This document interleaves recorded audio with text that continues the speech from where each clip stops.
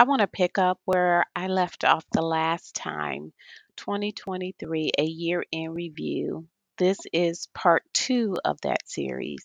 And I decided that I'm going to continue the theme and talk about preparing yourself for the new and how do we do that? Everybody does that different depending on where they are in their life, but typically how I do um, things as I've gotten older, I've learned a lot more, and so time has helped me to do that, and what I do every day for a living, and I'll talk about that in another podcast. But for this episode, I'll just talk about how I prepare for the new and maybe some tools and tips that may be helpful.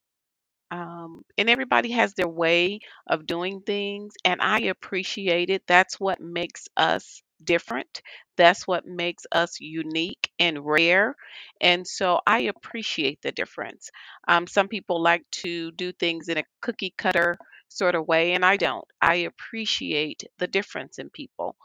So, with that being said, as we prepare for what the new is in our life and in our atmosphere, and in our space, everybody needs to kind of reevaluate that and what that looks like for them. But for me, I typically start things in advance if I know that I'm going to take a move. I was military, but that's another story. I'm not going to talk about that one today, but I was military. And so I always prepared a few months in advance if I knew that I was going to a new duty station.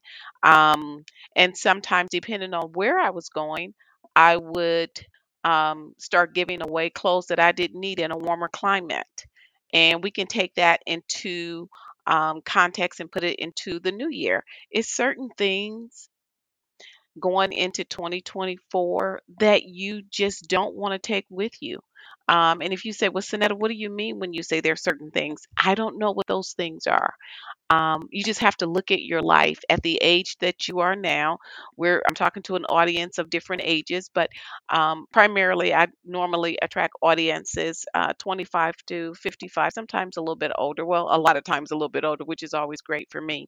But depending on where you are, what do you want to change? What do you know you cannot take into 2024? For me, I have to remember my goals. Part of my goals is to make sure that I have a healthy mind. And what I mean by that is there will always be things that will disappoint. That's life. That's just the nature of life. There will be things that will disappoint me. There will be things that will maybe be said or done in everyday life. Like if you go to the grocery store or you're driving, there will be things to upset your day. But what I decided to do was to not respond how I that would get me into a negative mindset. And what I mean by negative mindset, of course, I'll get upset and things disappoint me. But what I mean by that is I would not allow myself to be held hostage to what occurred. If somebody cut me off, I'm not going to chase them down and follow them to their houses. I'm not going to maybe say something inappropriate in the store if somebody says or does something that's just, uncalled for. I refuse to be held hostage to their behavior. And that is something I had to learn. I'm a person of faith, but I thank God it didn't take me years to learn that. It did take me some time. Again, I was military. I come from generations of military people. Not that that makes a difference, but you have military people typically they have a way about them that they feel as though they need to try to handle things appropriately. Not all of them, but for the most part. So I carry that mindset that there's a certain way to handle yourself. And so, with that being said, I decided that whatever happened to me, whether it's in my workplace or with a family member, that I would not allow whatever they did to me to keep me hostage, keep me bound up, keep me unkind, whatever the behavior was, I was not going to allow it to keep me any longer than what the situation rendered. And it took me some time to learn that. So, those are a few things that I take into 2024 because I know something unfortunate is waiting for me in 2024. Some bad behavior that maybe somebody else has, or maybe me sometimes. I try not to have bad behavior, but I do intentionally try to make sure that I don't offend people just intentionally. So those are some of the things that I try to remember. I don't want someone else's behavior to keep me hostage. They will go on with their day and I'm still upset or still offended or still trying to, chase them down from them cutting me off in traffic.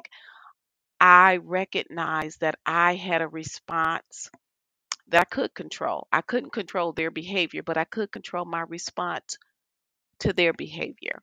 And so well, actually, that is one of the things that I decide every year. I'm going to decide how I respond.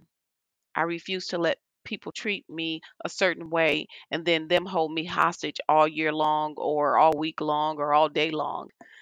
And that's just something I decide every day. It doesn't matter what the situation is.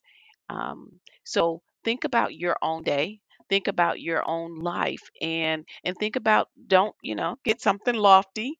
It's about preparing for the new. What do you want to decide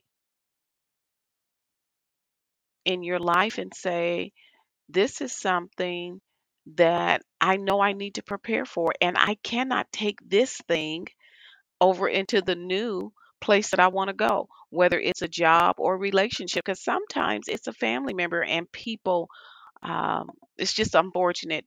We don't often like to talk indifferent, especially when it's family. You just try to kind of sometimes avoid it or not talk about it, or sometimes people like to talk about it. But uh, if it's a family member, especially somebody that we're blood related to, you you can distance yourself in other ways, and I'm not going to go down that rabbit hole, but I can say there are certain things that we can do to make sure that if these people, whether it's a family member or a neighbor or a coworker, if they're unhealthy, we have to decide, I'm going to make sure that I have as limited contact with them so that I can be okay as possible.